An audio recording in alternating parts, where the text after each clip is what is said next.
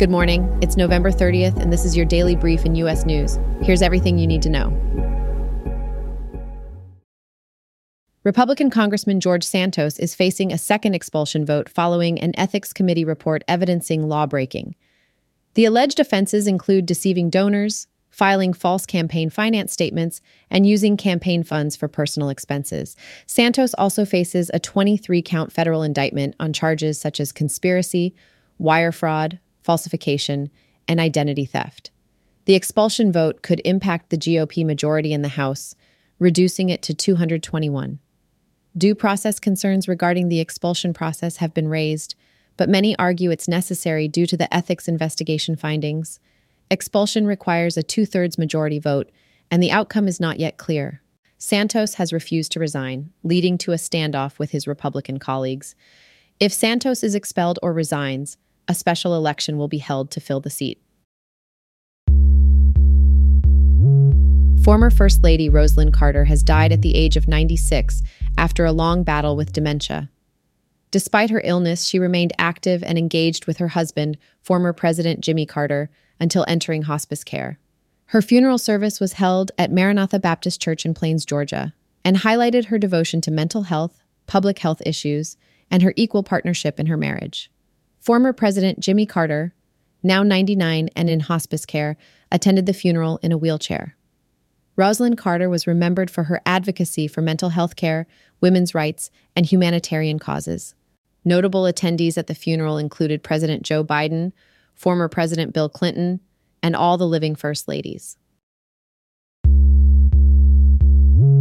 Indian national Nikhil Gupta has been charged by U.S. federal prosecutors with a murder-for-hire plot against a Sikh political activist in New York.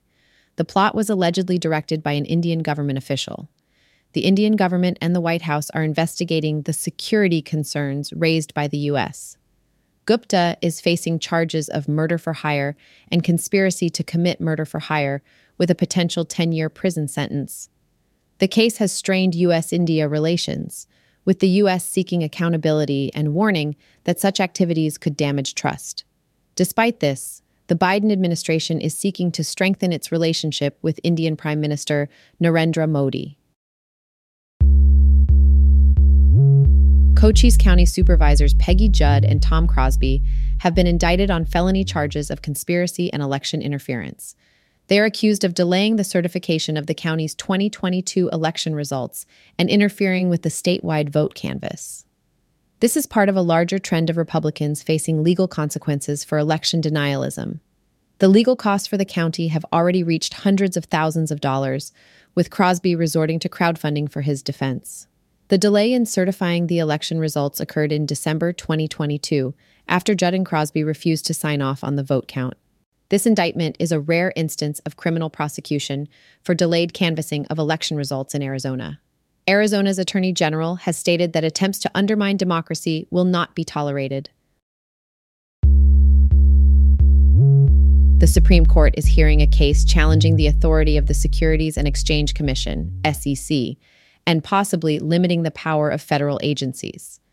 The case concerns the SEC's enforcement of securities laws through in-house proceedings, criticized for giving the agency an unfair advantage and infringing defendants' rights.